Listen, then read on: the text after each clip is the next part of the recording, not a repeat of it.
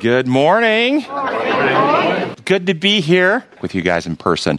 And some of the people in the room have already told me that I look so much smaller in person than I do on the screen. So let's go ahead and begin with prayer. Gracious Father in heaven, we thank you for this opportunity to come and study and celebrate what you have done for us. We ask that you will send your Spirit to enlighten our minds, fulfill your purpose in our lives, that we can fulfill what you've called us to do and lighten the world with your end-time message. We pray in your holy name. Amen.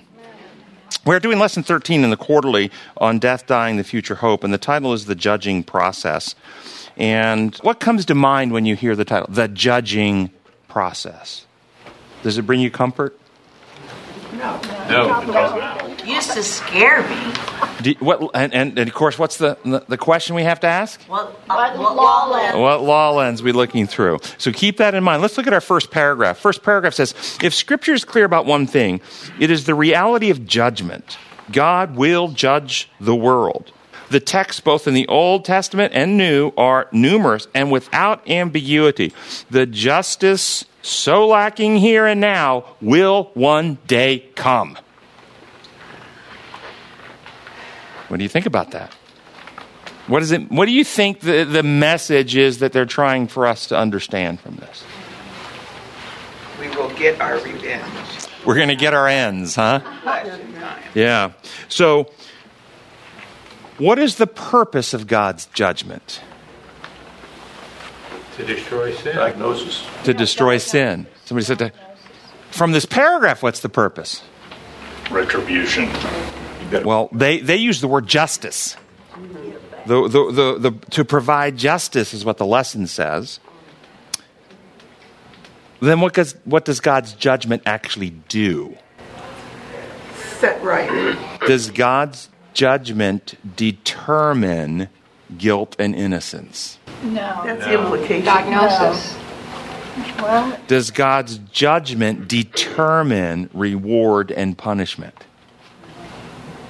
Isn't that how you typically hear judgment? You go before the judge, the evidence, the accusations, the defense, and the judge renders a ruling. Determination. You're guilty or innocent. Of course, not based on your works, based on whether you've accepted the right payment or not. But it's this is how it's normally, this was all based on human law. Keep these questions in mind as we go through. Second paragraph in the lesson says, the Bible says that God has perfect knowledge and knows everything, including our most secret intentions. We can hide from everyone and everything else, but nothing is hidden from God. Do you believe this is true? Yes. I believe it's true also. But what about the idea from previous study guides? And this is from a 2014 study guide on the book of James, lesson 12. On Thursday's lesson says the following: saving souls from death is possible only through covering of sins by applying the gospel to our lives. Or this is out of the Christ and His Law, lesson 7. Sunday's lesson is, no matter how bad sin is, God's grace is sufficient to cover it for those who claim His promises by faith. Does God know everything? Yes. Nothing is hidden from Him? Yes. He's covering it from us.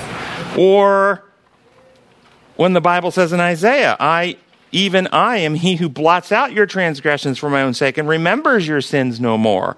Or in Hebrews 8:12, I will forgive their wickedness and remember their sins no more. Does this mean that at some point, some things become hidden from God?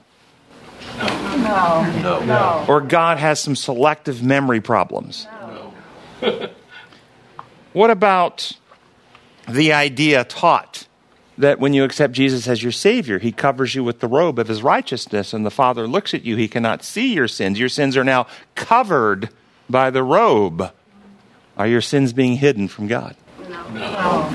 What about the idea that you're covered by the blood or washed in the blood, or the blood has been applied to your record books, and in the records of heaven they go beforehand into judgment and are taken out of the record, and therefore there is no record of sins of the righteous? Are they being hidden? No. Are they being covered? Have you ever heard these ideas taught before? Yes. Yes. Nothing is hidden from God, including the future. God to God, reality, past, present, and future are alike because God lives outside of time. He created time. He governs time. No, I agree, nothing is hidden. But then what's it mean that he remembers our sins no more? Doesn't hold it against him. If you had a child who was sick and dying from a terminal condition, and you love your child, and you also have a remedy that will cure your child, what do those elements together require you to pay attention to? Your child's dying of a terminal condition, you love your child, and you have a remedy.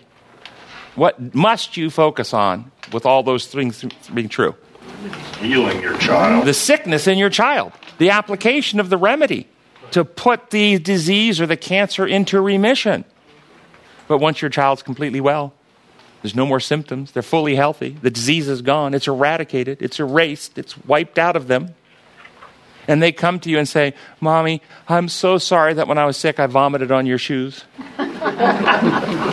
What do you say? It's forgotten. It doesn't come up. It's not relevant, is it? No, it's not about memory. It's about relevance for purpose and attention. That's what the wiping out the books. That's exactly right. And that's what it means to blot out our sins or our transgressions. It's blotting them out of the heart, mind, and character of the sinner, just like a doctor blots out the cancerous cells with their radiation knife. Okay? Eliminates them. Doesn't eliminate the patient. Eliminates the disease. Wipes them out from where they operate. And sin doesn't happen in books. Sin happens in living souls. And that's where God is working to eradicate it. Sunday's lesson, first paragraph states, for many, the idea of judgment means condemnation. And you can already know why that is, because they read the issue through the human law lens, being judged. But for many, the idea of judgment means condemnation. And though that's part of the process, we mustn't forget that the idea of judgment has a positive side. In that, judgment also involves the vindication of the righteous. Actually, the book of Daniel refers to the end-time judgment, quote, in favor of the saints of the Most High, end quote. Daniel 7:22, New King James Version. God's judgment includes both a principle found in the Old Testament text, then here in heaven, and act and judge your servants, condemning the wicked, bringing on his way on his head, and justifying the righteous by giving him according to his righteousness. 1 Kings 8:32. The lesson quotes the New King James Version of Daniel 7:22, that the Ancient of Days came and judgment was made in favor of the saints of the Most High. But here's some other versions. This is the New Revised Standard Version. See if you hear them the same. Judgment was made in favor of the saints, New King James Version. Here's the New Revised Standard. Until the Ancient of Days came, then judgment was given to the holy ones of the Most High. And the time arrived when the holy ones gained possession of the kingdom. Or English Standard Version. Until the Ancient of Days came and judgment was given for the saints of the Most High. Or King James Version, the original. Until the Ancient of Days came and judgment was given to the saints of the Most High. Now, do you hear judgment in favor of the same way you hear his judgment given to? The Hebrew, and I won't go into all the Hebrew, but the Hebrew word, if you look up in the lexicons, is translated as give 21 times, given twice, delivered once, laid once, paid once, prolonged once. So the predominant meaning of the word is actually to give. To give somebody something, to give it to them. That's what the word means. So judgment was given. God, the Ancient Days came and gave judgment to his saints. Not pronounced in a legal way, but gave it to. If you're one of his saints, the time came, God gave you judgment.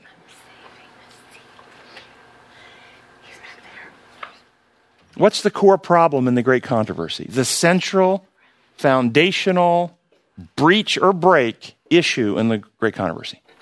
God's law. Trust. There's multiple ways to say the same thing. You're all saying the same thing. breach of trust in God, an allegation against God's law that undermined our confidence in God, God's character, God's ways, methods, principles. It's all the same. God was the one accused. Trust in God was broken.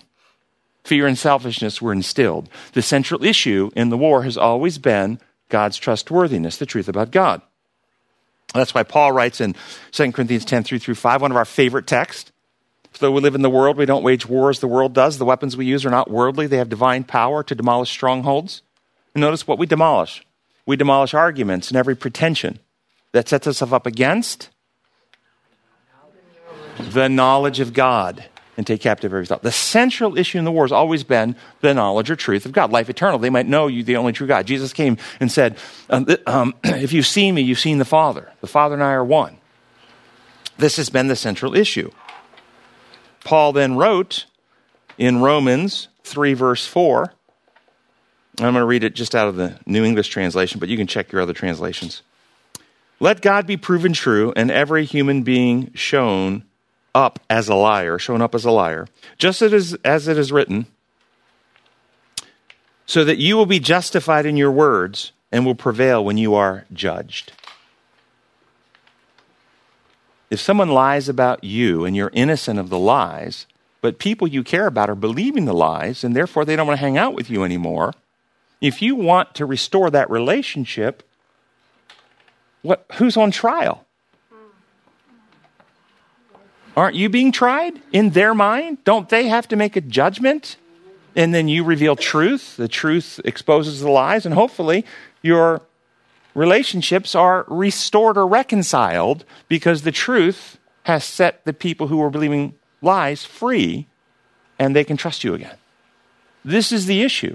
God has been lied about in heaven. God was lied about in Eden. God has been lied about through all human history. Satan is the father of lies. Jesus said, you know the truth, and the truth will set you free. And you have to make a judgment. And so what is God revealing to Daniel in Daniel 7:22? A time in human history is going to come, and where we stand now, has come, in which judgment or discernment is given to the people of God so they can rightly discern the issues, the allegations, the evidences, and make a determination that, in fact, God is not like Satan has alleged. God is trustworthy, and we judge him rightly. And there's an end-time message that says this. Another angel flying in midair, and he had the eternal gospel, the eternal good news, the good news that's been good in eternity past and good in eternity future. And that good news is always about God, the good news about God, the eternal gospel to proclaim to those who live on the earth, every nation, tribe, language, and people. He said, fear God and give glory to him, for the hour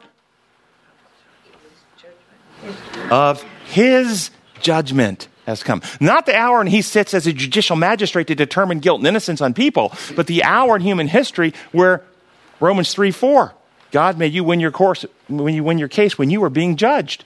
The hour has come for people to make the right judgment about God and stop judging him to be an imperial Roman dictator who makes up rules and uses his power to threaten you for breaking his rules, and ultimately the source of inflicted pain and suffering and death. Worship him who made the heavens, the earth, the sea, and the fountains of water. It's a call back to worship the Creator, whose laws are the laws that govern reality, not imposed rules like sinners make up. That's what this call is for. But why wait till this time in human history? Why is this message, both in Daniel, there's going to a time come when the Ancient of Days takes a seat and judgment is given to the saints, and a time is going to come when the eternal gospel is to go forward and people are to make this judgment right about God? Why wait? Individuals have been making these judgments through all human history. Enoch clearly had to make it. You find it through history where people are having to decide to trust God or bow to an idol. You find this all through history. So what's different about this? This is not speaking exclusively of individual salvation. This is speaking of bringing the world's sin problem to closure on a global basis. The world is being called. The world is settling into two camps.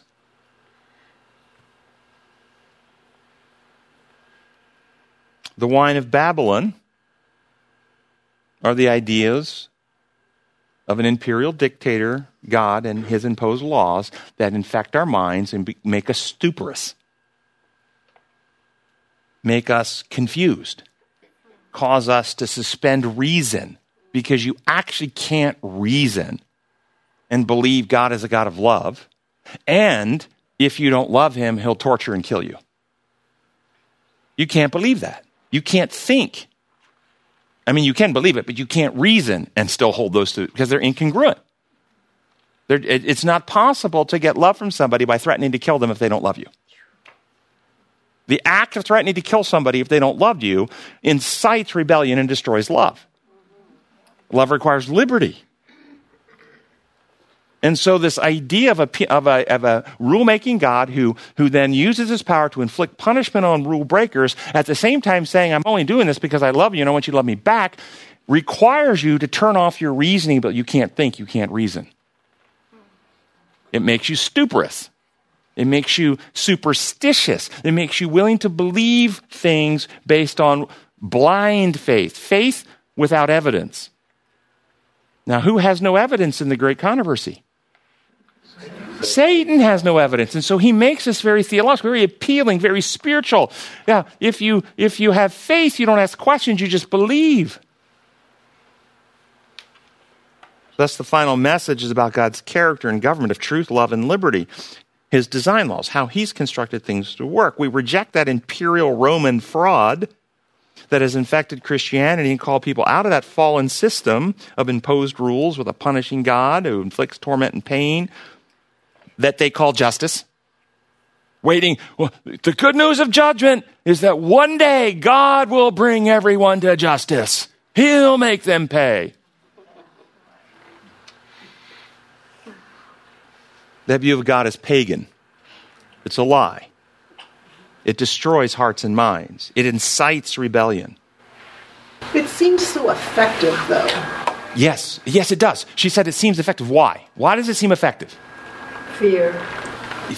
But why? Okay, fear. Why is fear so effective? You don't think fear is effective? Look what happened in COVID. Yeah. Because fear is hugely effective on this planet. For what, though? What's it effective for?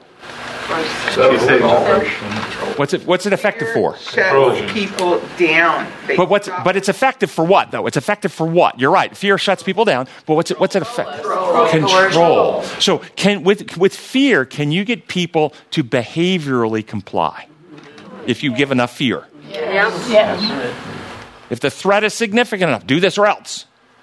You can control people through fear. Can you get love by making people more afraid of you?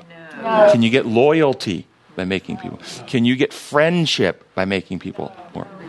Can you get trust by making people? So you're right. In this world of sin where selfishness abounds and people are afraid and they're self-centered, what do they want? They want to feel safe. And how can they feel safe? There's actually only two ways to have a safe environment. God's way, in which every person in your environment loves you more than they love themselves, and they would die than take an action that would harm you. Every person is that way. And they all go out of their way to help everybody. This is heaven. This is the new earth. It's a safe environment. You don't have to have police on the corner to protect you. You don't have to have alarms on your house. You don't have to pack a gun to go to church. Wow. That's one way. There's another way, though, as you reject God and love is being squashed out of the heart, fear rises and people become more selfish and more insecure and they want to feel safe. And so how can we feel safe if we don't actually have love for each other and we're actually afraid of each other? How can we feel safe? More law, more power, more authority, more coercion, more control. Look what happens in China. Yeah. I can tell you, I don't know how many years ago it was now. It was 15 years ago or so. Christy and I were in China. And we went to multiple cities in China. And we had a very unique experience there as we walked around the streets of China. We felt safer walking in China than we did walking in New York City. We did. We felt extremely safe walking around there. They had soldiers in their green uniforms and red stars everywhere. Everywhere there were, and we had no fear of anybody attacking us or mugging us. And in fact, there was one place where Pastor Nelson, Dwight Nelson, and his wife were with us, and his wife and Christy. There was these two people that were following us. They were here, they were there, they're at another place, and they were following, and they were just like oogling our wives. So we just finally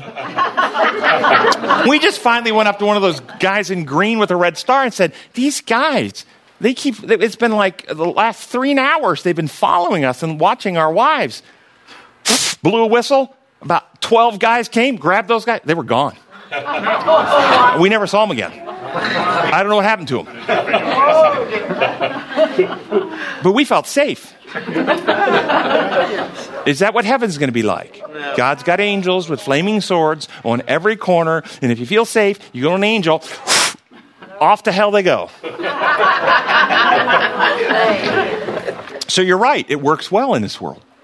But it doesn't work to get what God wants. And God wants loving, trusting, loyal, faithful friends. Friends that not only trust Him, get your mind around what I'm about to say now, friends that He can trust. Like He trusted Job. Perfect and righteous in all His ways. No one on the earth like Him.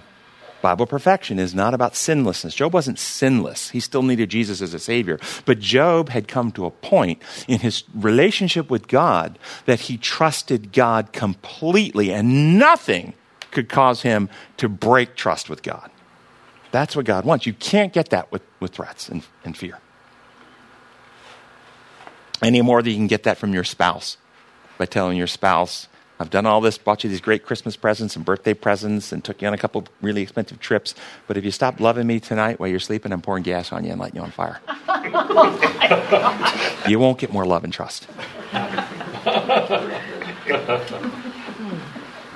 So judgment is given to the saints. Why wait to this time in history? Because there was a counterattack. I think I'm going to get out of order in my notes, but there was a counterattack. Paul references it in Thessalonians. After Jesus came, after Jesus revealed the truth, after Jesus won the victory of the cross, after Jesus ascended, after the first fruits were resurrected and taken to heaven with him, as the gospel is starting to spread, Paul writes in 2 Thessalonians that the end is not going to come until the man of sin, the man of lawlessness. In fact, I probably need to find that because I want to read that exactly. Here it is. Yeah, just a little bit ahead. 2 Thessalonians chapter, I didn't put the chapter down. My bad. But it's verses 3 and 4. He said, "Don't let anyone deceive you in any way, for that day will not come until the rebellion occurs and the man of lawlessness is revealed, the man doomed to destruction. He will oppose and exalt himself over everything that is called God or is worshipped, so that he sets himself up in God's temple, proclaiming himself to be God." Think this through. This is about 65 AD. Jesus has already won his victory on the earth. He's already resurrected. He's already ascended into heaven. And Paul says the man of lawlessness is coming who will set himself up in God's temple. Is he talking the temple in heaven? He's going to ride up in there, knock Jesus off his throne and start reigning in heaven? That's not going to happen. This is the Spirit temple. This is the temple where God is supposed to dwell by his Spirit. And this man of sin is coming. This man of lawlessness is coming, and he's going to reign in this temple. How is he going to do that? This is the counterattack. This is the fraud. This is the Roman infection. This is Christianity becoming infected with the idea that God's law functions like human law, made up rules by a powerful magistrate who then uses power to judicially examine the records and uses power to punish rule breakers. And therefore, entire theologies are created on the idea that we need to do something to pay the God so he won't harm us. That's Roman, based on Roman law, not God's law. And the whole world has wondered after this system, drank the Kool-Aid, so to speak, the wine of Babylon, and the whole world believes, whether they believe in God or not, the whole world believes this is how God runs his universe. And this is why many reject God, because they don't like it. They don't like this view. And this is why the Bible describes this man of sin as the man of lawlessness. because he sets aside the design laws of God and substitute human imposed laws. And the only outcome from doing away with the design laws is what the Bible describes. He's doomed to destruction. If you tie a plastic bag over your head and break the law of respiration, you are doomed to death. It's not a legal sentence. And that's what the Bible is describing here. Everybody who go down the imperial law model and worship that God are doomed. And every branch of Christianity has been infected with this perversion of law and this perversion of justice and judgment. With the judgment being a judicial proceeding. Satan is the accuser. Jesus is our defense attorney. Father is the judge looking at evidence, grants rewards and punishments based on whether we've accepted the right blood payments and had it applied. And of course, that requires we have perfect memory and have confessed and asked forgiveness and the blood payment of every sin we've ever committed so Jesus can apply it to the account properly. So with all this is why what we read about in Daniel. We read about in the three angels. Before the second coming, God sends a message that contains the eternal good news about him as our creator, calls us to worship him who made the heavens, reject the Roman view of law, come back to judge him to be as Jesus revealed him to be. The hour of his judgment has come. And as you look at the idea of judgment in Scripture, there are 5 different types of judgments in Scripture.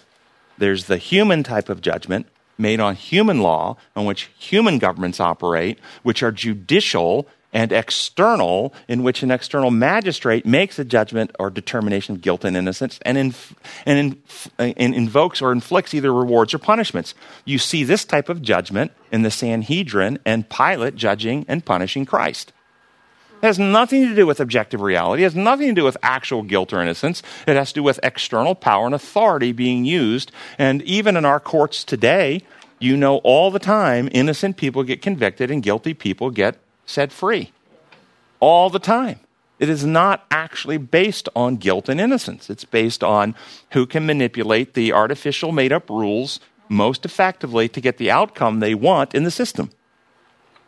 That's human law. Every human government. It's not God's law, and it's not God's type of judgment. The first judgment is the one we just talked about, which is, and it began in heaven when the angels had to make a judgment to trust God or not trust God when Lucifer lied. In Eden, when the serpent lied, they had to make a judgment, trust God or distrust God. All through the Scriptures, you find when Baal worship came and at Mount Carmel, who are you going to believe? If Baal is God, worship him. If Yahweh is God, worship him. They had to make a judgment. Joshua called people to make the same judgment. As for me and my house, we will worship the Lord. You find this judgment of whether we find God trustworthy or not.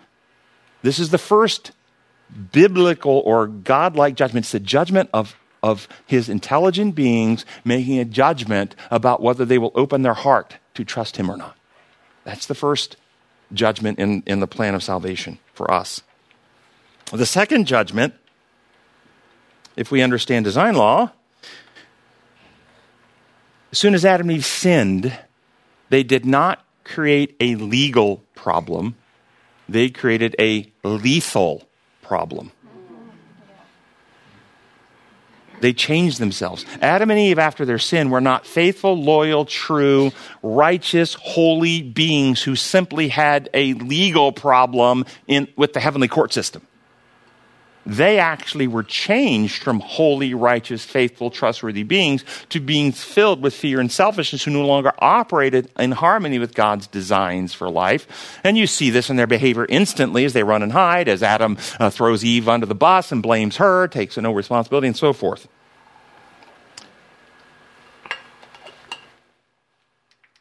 They changed their state of being and brought upon humanity a terminal sin condition. And every human being since then is born in sin, conceived in iniquity. Psalms 51:5. We're born with a condition we did not choose. We didn't choose the condition. HIV-infected man, HIV-infected woman get together and have a baby born HIV-infected. What did the baby do wrong? Nothing, but the baby has a condition. And if you don't treat the condition, there are symptoms and death. We have a condition. If we don't get treatment, we have symptoms. We call those sins, and it results in death. But God so loved the world that he gave his only son to partake of the condition for the purpose of overcoming and destroying the condition and healing the species. Genesis 3:15, as soon as Adam and Eve sinned, Messiah is promised. He's coming to crush the serpent's head, to overcome the condition. The entire Old Testament record is that battle. The Old Testament record is Jesus, God, working to bring about the coming Messiah to overcome the sin problem and heal the species, and Satan working to obstruct the plan. Yes? I think a better, more nuanced understanding of what happened to Adam and Eve at the fall is they both blamed God. Eve blamed God vicariously through the serpent. It was that serpent you made. Sure. And Adam blamed God vicariously through Eve. That's true. It was that woman you gave me. That's right. But after they changed themselves. Yeah, oh yeah, absolutely. Yeah. And it wasn't necessarily a blaming of Eve or blaming of the serpent. It was a blaming of God, which is a And you see much this more question, wonderful understanding of what sin does. and it comes up frequently. Well, why did God put the tree in the garden? Right. It's God's fault. If He'd put the tree in the garden, then they wouldn't have sinned. Yeah. Anybody ever had that question? It's another form of putting the blame. But it's because design law is not understood. That questions why God put the tree in the garden, and doubts God's goodness, is coming through human law model. Right. There's a rule He made up, and he put bait there to trip him up. When you understand design law, then you understand what God wants. God wants maturity. He wants loyal, faithful, true, trustworthy friends. And this is the tree of knowledge of good and evil, not cognitive awareness. They were given cognitive awareness when the angels and Jesus warned them of the rebellion and warned them of sin. They were told. But this is, do you know the difference between knowing the mechanics and or the concept of swimming and knowing how to swim? Yes. Are they the same? No. No. They were told the concepts of sin by the angels and by God and warned. But this is the tree of knowledge of good or evil. They would choose what they would know. Will they know in their being loyalty, faithful, trust of God and trustworthiness, maturity and development of Christ-like character, because they exercise their ability to discern the issues and choose the good and reject the lie, they will know the good. But if they choose the lie, then they choose the evil, and they know evil in their being, in their heart, their mind, and character. It's what they would choose to know. And the only way for God to get what He wants, now He could have certainly not put the tree there, but then what would they be? They would be programmed robots of some kind. It would be all mechanical, be puppets of some sort. The only way for them to be free and to be faithful, loyal, true, mature is for them to have an opportunity to weigh the issues, come to the conclusion, and choose what they would know in their character. Would they know Christ-likeness, or would they know rebellion? So it was for their maturity, not for their fall. That's design law view of this kind of stuff. So you're right. I think exactly right. But that idea still it makes its way through because we've accepted the human law model. So first judgment, our judgment of God. Second judgment, so looking down the whole Old Testament history, is God working to bring Messiah, Satan working to oppose Messiah. And then we see God makes various judgments through history. One of them is in Genesis 6, the flood. What's going on? Genesis 3, God promises Messiah. Humankind have a terminal sin condition. Without Jesus, can any human being be saved? No. So Messiah is required. Do you think Satan, after God pronounces in Genesis 3 that Messiah is coming to crush him, he goes on vacation? He gets busy working against the plan. How can he stop the plan? If he can get every single human being to harden permanently against God, there's no avenue for Messiah to be born. God will not force a woman against her will to become the mother of Jesus. That would be divine rape, and He won't do that. And He will not have baby Jesus born to a woman like Jezebel, completely corrupt in character. He needed a righteous, willing woman to be the mother of Jesus. And so if Satan can get every person to harden the heart, then he's shut down the plan of salvation. You say, yeah, but that's really unrealistic. I mean, come on. There's millions, billions of people.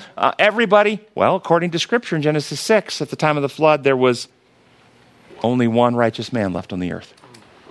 If we believe Scripture, the avenue through which God can save the species human had narrowed down to one man and his family. Everyone else was beyond reach.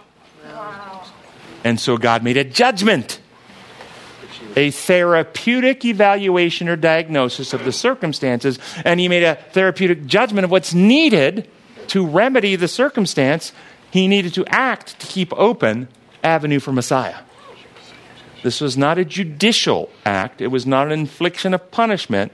It was the minimum action. Look how long he waited, how patient he waited, all the way till there's only one before he acted.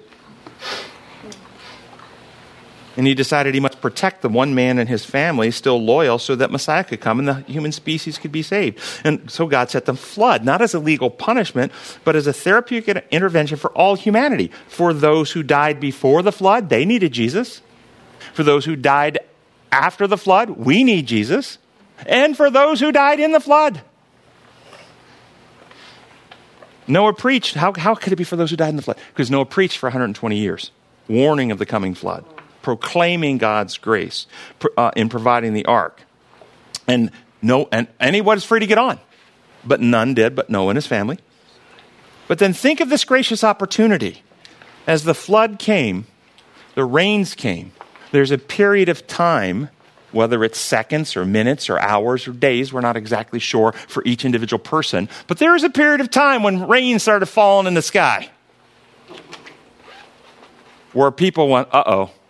Do you think that? They were laughing 7 days ago at the guy getting locked up on his boat. 7 days, they're laughing, they're partying, mocking. And then the first raindrops fall. Uh-oh. And then more rain, and it got harder. And the storm clouds. And 120 years of preaching. They had opportunity to reflect and repent. They would be like the thief on the cross, who his life of rebellion brought him to a point where he was being executed for it. But he still, before he died in this life, gave his heart to Jesus. His earthly life is still over, but he found salvation, didn't he? These people who are dying in the flood had this opportunity. God provided it for them. It's an act of grace, an act of mercy.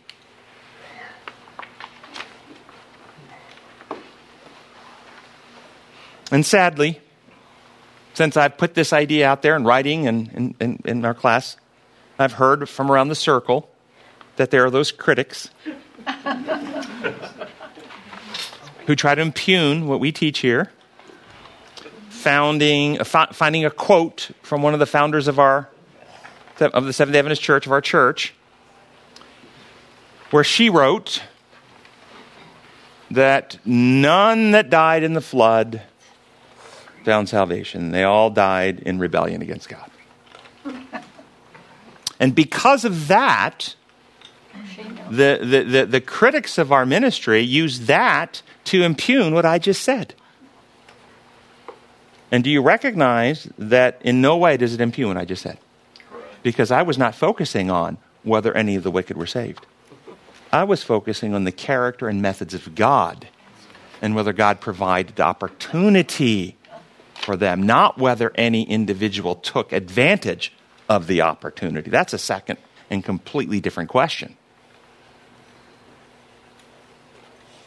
I have no idea whether anyone availed themselves of the evidence of the raining waters and rising floods before they actually drowned and repent. I have no idea of that.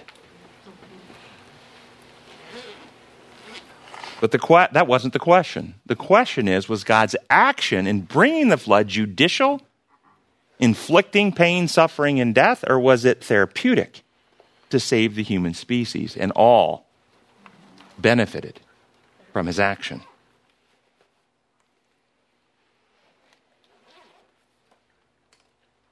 But even their own theology, the critics of ours, contradicts themselves.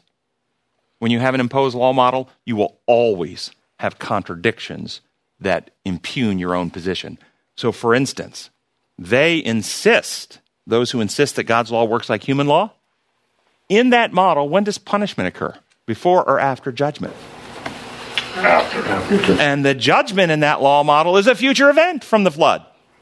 So even in that law model, what God was doing at the flood could not have been punishment for sin because judgment hadn't happened yet.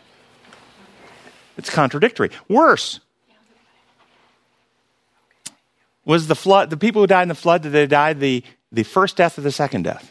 First. The sleep death. That's the same death Daniel died. Daniel, you're going to sleep until the resurrection, God told him. Is that the punishment for sin death?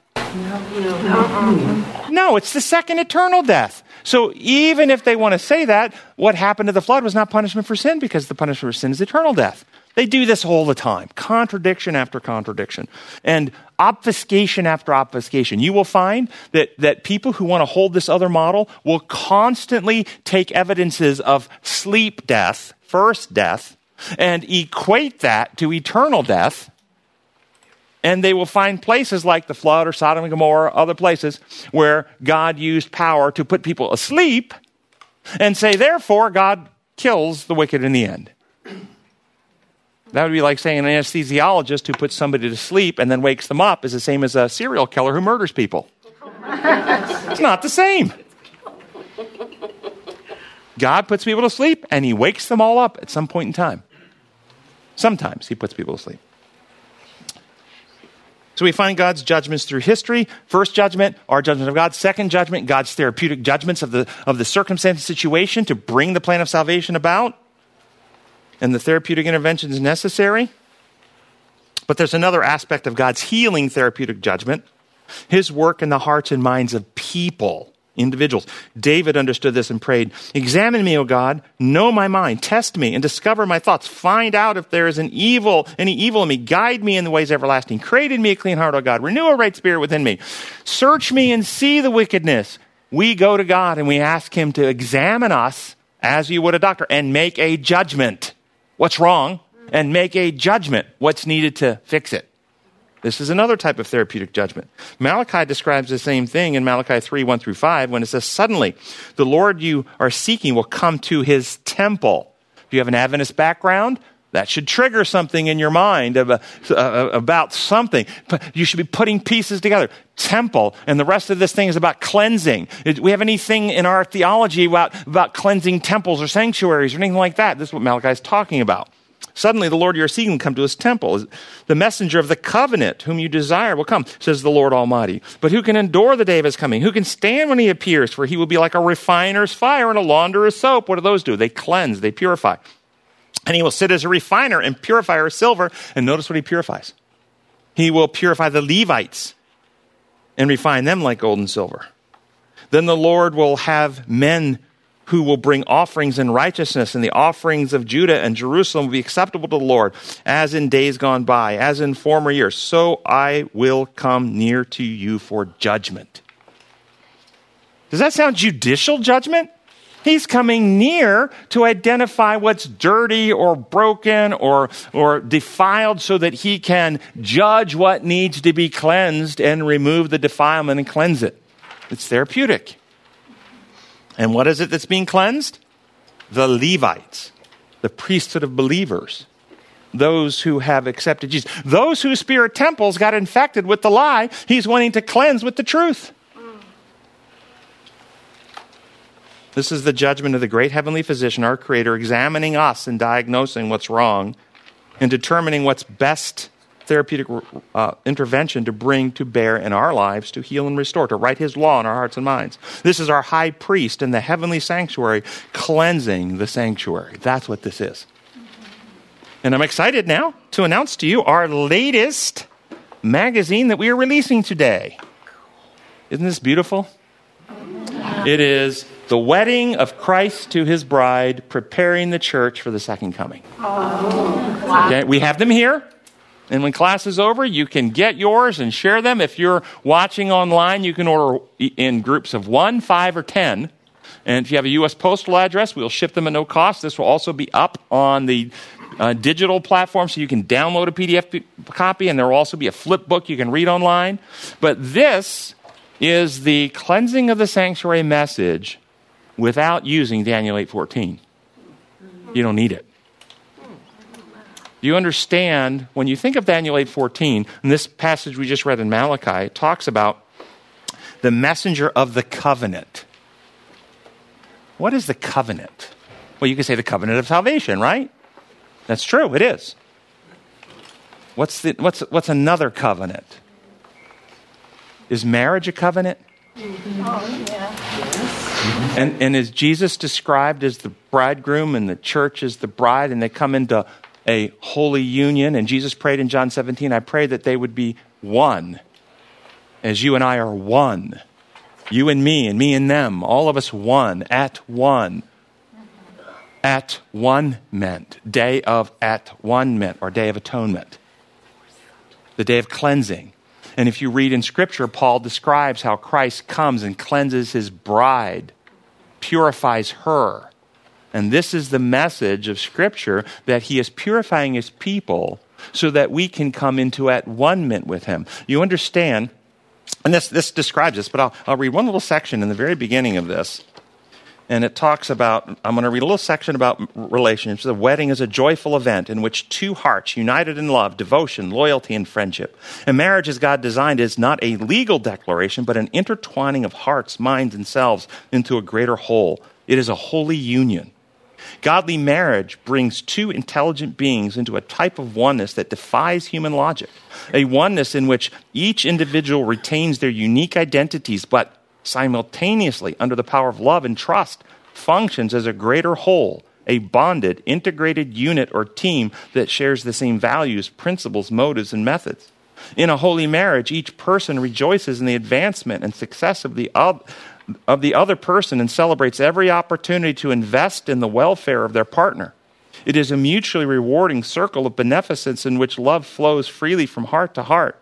In such a loving union, the two individuals expand, ennoble, develop, and elevate beyond that which either person would be able to experience or achieve on their own. It is this unity of love that people flourish and become truly godlike, and over time, their love grows, deepens, and strengthens even further. What do you think so far? Okay, now, it's really pretty. Isn't it pretty images? Next thing says, but a healthy marriage requires healthy people. One cannot have a healthy marriage with a cheat or someone who is abusive, domineering, controlling, and exploitive. Amen. Isn't that true? Yes. And Christ cannot have a healthy marriage with cheats. He has to heal his people so that we can be united in bonds of eternal love and unity with him. He has to cleanse us. That's what this is about. So we've got these, and it's about if you like the term investigative judgment, you can use that terminology, but this comes at it through the lesson of the Old Testament feast days, which were acted out on an annual cycle from Passover to Tabernacles, and all 7 of them taught the plan of salvation from Adam's fall. God passed over, left the sins committed beforehand unpunished. And I won't go through all the details of all of them. But then at one meant the two becoming one, united in the bonds of matrimony, followed by tabernacle. We tabernacle or dwell with God again in an earth made new. And that's the whole plan. And we are in the atonement or at-one-ment or healing, cleansing phase of human history where God is preparing his people to meet him. So these are here. Hope you will take and share them. But that's the second judgment. Third judgment is the judgment that the righteous rendered during the 1,000 years. I saw thrones which were seated and those be given authority to judge. This is where we review the history of all those who are not there. And we have an understanding as to God's actions and what God did and how he did everything for every person possible and why they're lost. It's also where we judge the angels. 1 Corinthians 6:3. Don't you know that we will judge angels? We will evaluate what the angels have done. Why the angels are fallen and what they did in heaven. So this is a settling in the hearts and minds of the righteous, all the questions that they have. And then the fourth judgment, I saw a great white throne and him who is seated on the throne. And I saw the dead, great and small, standing before the throne. And the books were open. And another book was open, which is the book of life. The dead were judged according to what they had done in the record books. Certainly, this must be judicial, right? I mean, it's plain. If you make it anything else, you're twisting Scripture, man. This is what you'll hear. That's because they have a bias when they go. They already assume God's law works like human law, and they don't actually interpret the symbolic language of the text. Because it says they will be judged out of the things recorded in the books. What books? Books of life. The book of life. The Lamb's book of life. And what's recorded according to Scripture in multiple places. Philippians 4:3, Revelation 3:5, Revelation 13:8, Revelation 17:8, Revelation 20:15, Revelation 21:27. Multiple places tell you what is recorded in the book. The names of people are recorded in the book. And in Bible imagery, name is symbolic of character. Your character, your individuality is recorded in the books, and you will be judged by what's recorded there. In other words, if you want to use a metaphor, these books simply stand as medical records. If you want to use that metaphor. And so if you think about the example of medical records, somebody with a terminal condition, the records will have an accurate MRIs, labs, everything showing all the disease. And those who partake in the remedy and the cancer's gone into remission will show they predict the remedy. And the records will still show that, in fact, the cancer's gone. But you don't heal a person by adjusting documentation in the record. You see, the legal approach would have this. You have a child, and your child has been struggling with some terminal disease, maybe leukemia, and all the doctors you know say there's no hope, they don't have any treatment, but you hear a doctor out in Loma Linda, who anybody who goes to this doctor leaves with a clean bill of health. So you fly out, you have your child, you have your records, you hand them to the doctor. The doctor opens up and sees all the pathology reports, sees the scan, sees the bone marrow biopsy, sees it all. And as you're sitting there, he opens up the record, removes all of that, sticks in clean, blank, white sheets of paper, hands it back and says, look, no more record of disease. Are you happy? No. That's traditional Adventist investigative judgment. God's in heaven, opening record books and removing records of sin and sticking in the perfection of Jesus into the record. It's a con job. It's a fraud. No. What he's actually doing is he's working in the hearts of people. So you go to the doctor sees the record, yep, sure enough, but then the doctor does not manipulate the record. The doctor goes over to your child and intervenes in your child with a remedy that puts the cancer into remission, and the records show they took the remedy, and the records will be updated to show the child's cancer-free because the child is cancer-free. Wow. That's the true gospel message, that God works in the hearts of mind, gives you a new heart and right spirit, writes the law in your heart and mind, circumcises our heart by the Spirit, takes out the heart of stone, puts in the heart of flesh. We're reborn, recreated, have the mind of Christ. All the metaphors are the same, that God is wanting to heal us. It's not a legal problem. It's an actual transformation, regeneration, renewal. That's the message. We become like Job, who, though trial or tribulation comes, and we may not understand, we may have questions, it doesn't make sense, I know I didn't bring this on myself, like Job, but we will be able to say like Job, even though I don't understand, I have no idea why, I know God well enough that even if he were to slay me, I'd still trust him. That's what God is, and that's Bible perfection.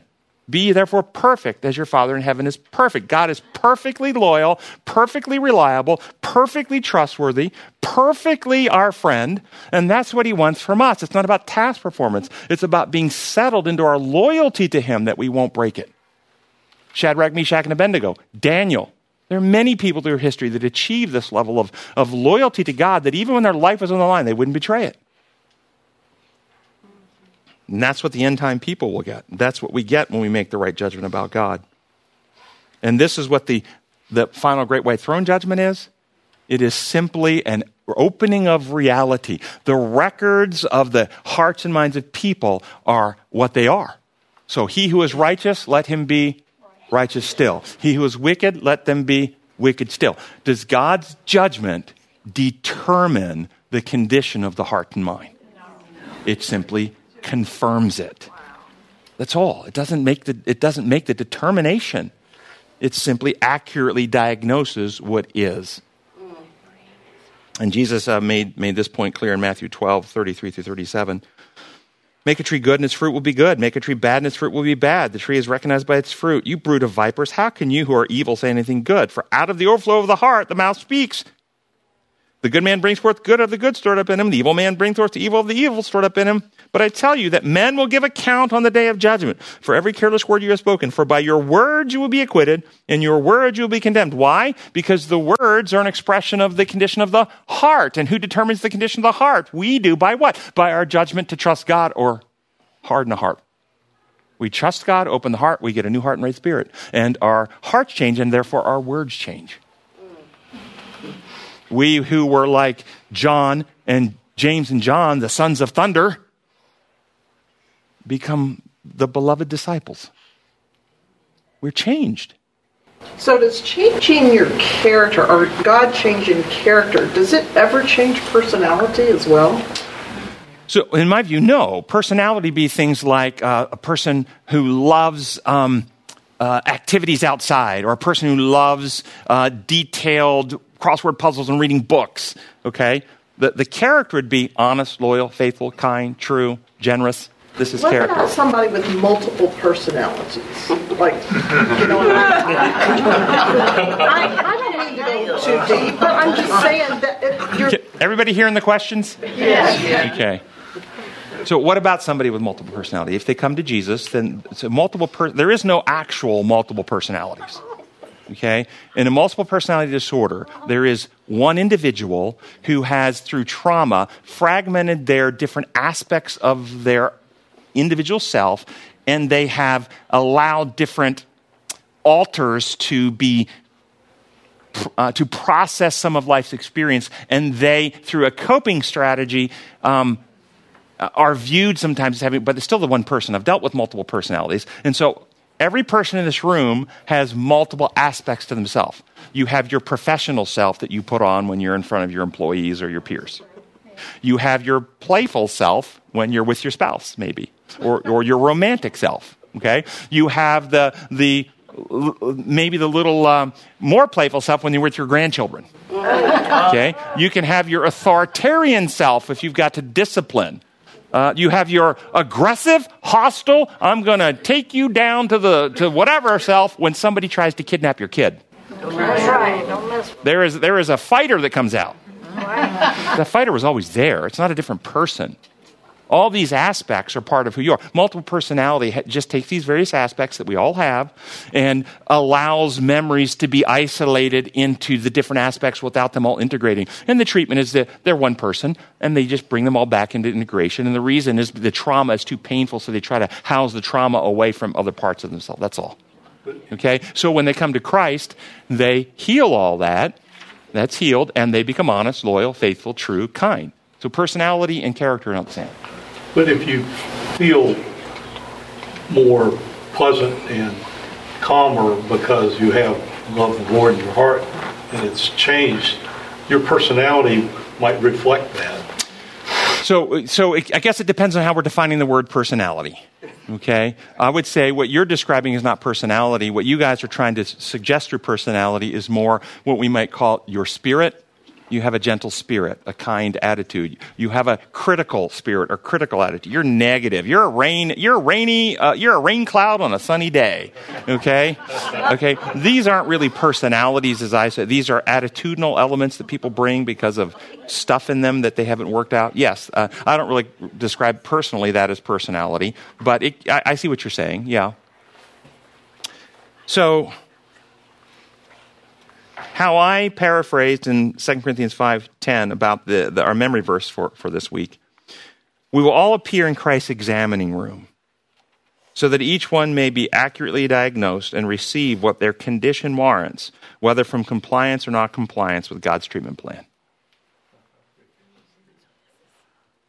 And then I have a bunch of stuff I want to go through, but we're going to skip all of Monday's lesson. We're going to skip Tuesday's lesson, which is about the millennial judgment. We're going to look at Wednesday's lesson, and I'm going to have to address a little bit out of Wednesday's lesson. Listen to this now. After all we said, put your thinking cap on.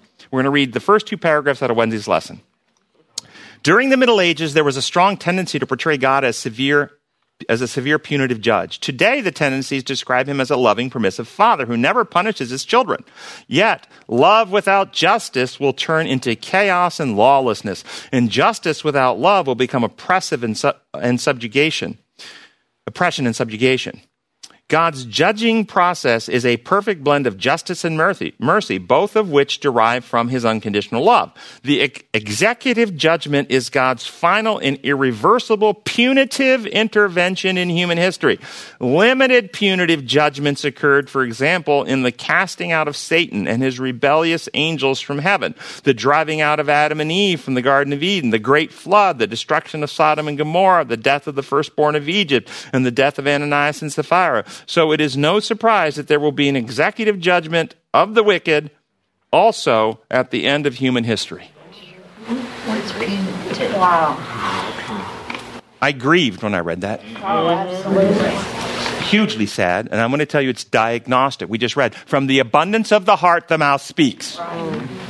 This reveals the mindset of the people who publish this. And I'm going to say this very strongly. You want to know why we're still wandering the wilderness of this world? Yeah. Because of this. Wow. I agree. In order for the second coming to occur, the people of God need to experience the latter rain. The latter rain, remember, at Pentecost, the Holy Spirit was poured out to spread the gospel initially. And it didn't spread by human might. They were empowered by God to move that message quickly around. And it did. And then the counterattack came.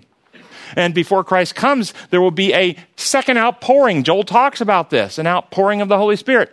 Will God pour out his Spirit to divinely empower people to lie about him? No. That's why the Holy Spirit hasn't been poured out, because this is a fraud and this is a lie. This is Satan's version. This is based on human law. You remember we already talked in class today. Did you see all these Old Testament examples they just gave? Every single one of them is first death experience. Every single one of them happened before judgment. None of them can actually be punitive justice to punish sin. They will claim it, but it's not so. For instance, God acting on the firstborn of Egypt. Why did those children and animals die? Because they were wicked? Those were wicked animals. Those animals were doing some bad sin. That's why they had to die. Because they were firstborn. Well, why did the firstborn get identified? Why not the second or thirdborn? Because every one of the 10 plagues in Egypt were eviscerations and demonstrations of the fraudulence of all their gods. Every single one. And it says right in the scripture, these were attacks to show that the Egyptian gods are not God. Every one. And the last one, Anubis, god of death, and they worshipped the god of death, and they believed they had power over death, and it was the firstborn who was divine, very much like the Roman Caesars came to think they were divine, and so the firstborn had the power of life and death in their theology. And God showed, no, you don't. This was not punitive. This was not vengeful. This was loving mercy, therapeutically acting, and it worked.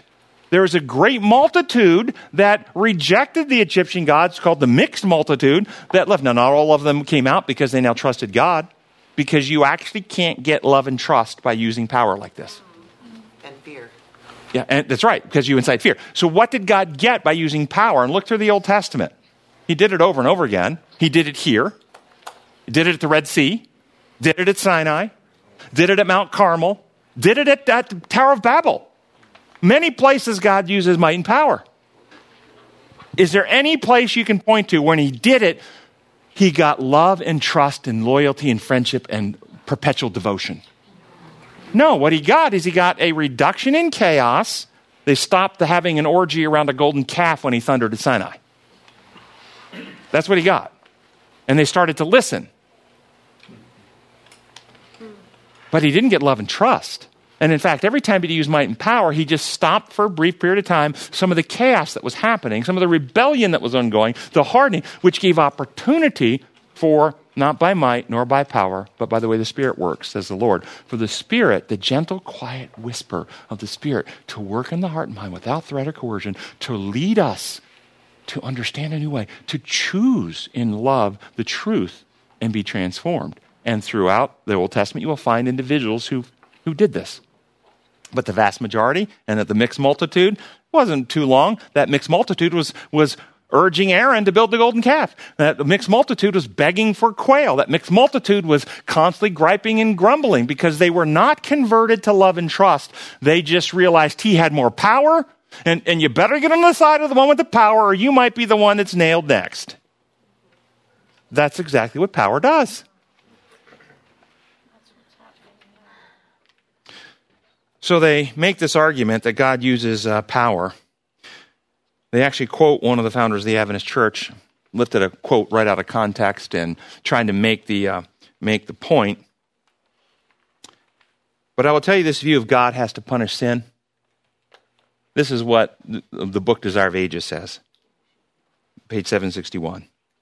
In the opening of the great controversy, Satan had declared that the law of God could not be obeyed, that justice was inconsistent with mercy, and that should the law be broken, it would be impossible for the sinner to be pardoned. Every sin must meet its punishment, urged Satan. And if God should remit the punishment of sin, he would not be a God of truth and justice. Do you understand? Our quarterly just made this same argument. Satan's version of God being, and you want to know why we're wandering. You want to know why the church is stuck. Why did the children of Israel wander in the wilderness for 40 years? Did they wander in the wilderness for 40 years because they were not called by God? No, they were called by God. And I think the Adventist church has been called and blessed with a message. This is nothing to refute that. What it has to do is that they wandered because they did not embrace the message that God had for them, nor practice his principles. And I think this organization has embraced this very lie that Satan told from the beginning and is taking a fraudulent version of an imperial dictator, Roman God, to the world, just with the better set of rules. But if you don't keep his rules, you don't worship on the right day, you don't believe the right thing about the state of the dead, you don't baptize in the right way, then if you don't get all that taken care of, and of course you don't get your sins going before end of the judgment for the heavenly high priest to erase out of the books, then God is required by law and justice to use his power to torture you the appropriate length of time before he kills you. And that is exactly the Roman view, just with a different set of rules. We have a better message, folks, a way better message, a message that wins hearts and minds. And it's the truth about God's character of love, that he is the creator. His laws are design laws. Sin severs the connection with the source of life, results in ruin and death, just as it says in Scripture. The wages of sin is death. Sin, when full grown, brings forth death. I've got some more I want to share, but I've already gone over. So we'll close with prayer, and then we will do our Q&A time. Gracious Father in heaven, we thank you so much that you are the creator and your laws are an expression of your character of love, and they are the protocols that all reality operate upon, and you are not like a Roman dictator. You are not the source of pain, suffering, and death, but you're the source of life. We ask that you will pour your Spirit out, free our hearts and minds from the confusion, the distortion, the long-standing, conditioned educations that many of us have had, that we can break free of those ties that bind and be reestablished into the kingdom of, into your kingdom, and be effective in taking this final message of mercy so the Spirit can be poured out and we can be empowered and that we can see you face to face very soon. We pray in your holy name. Amen.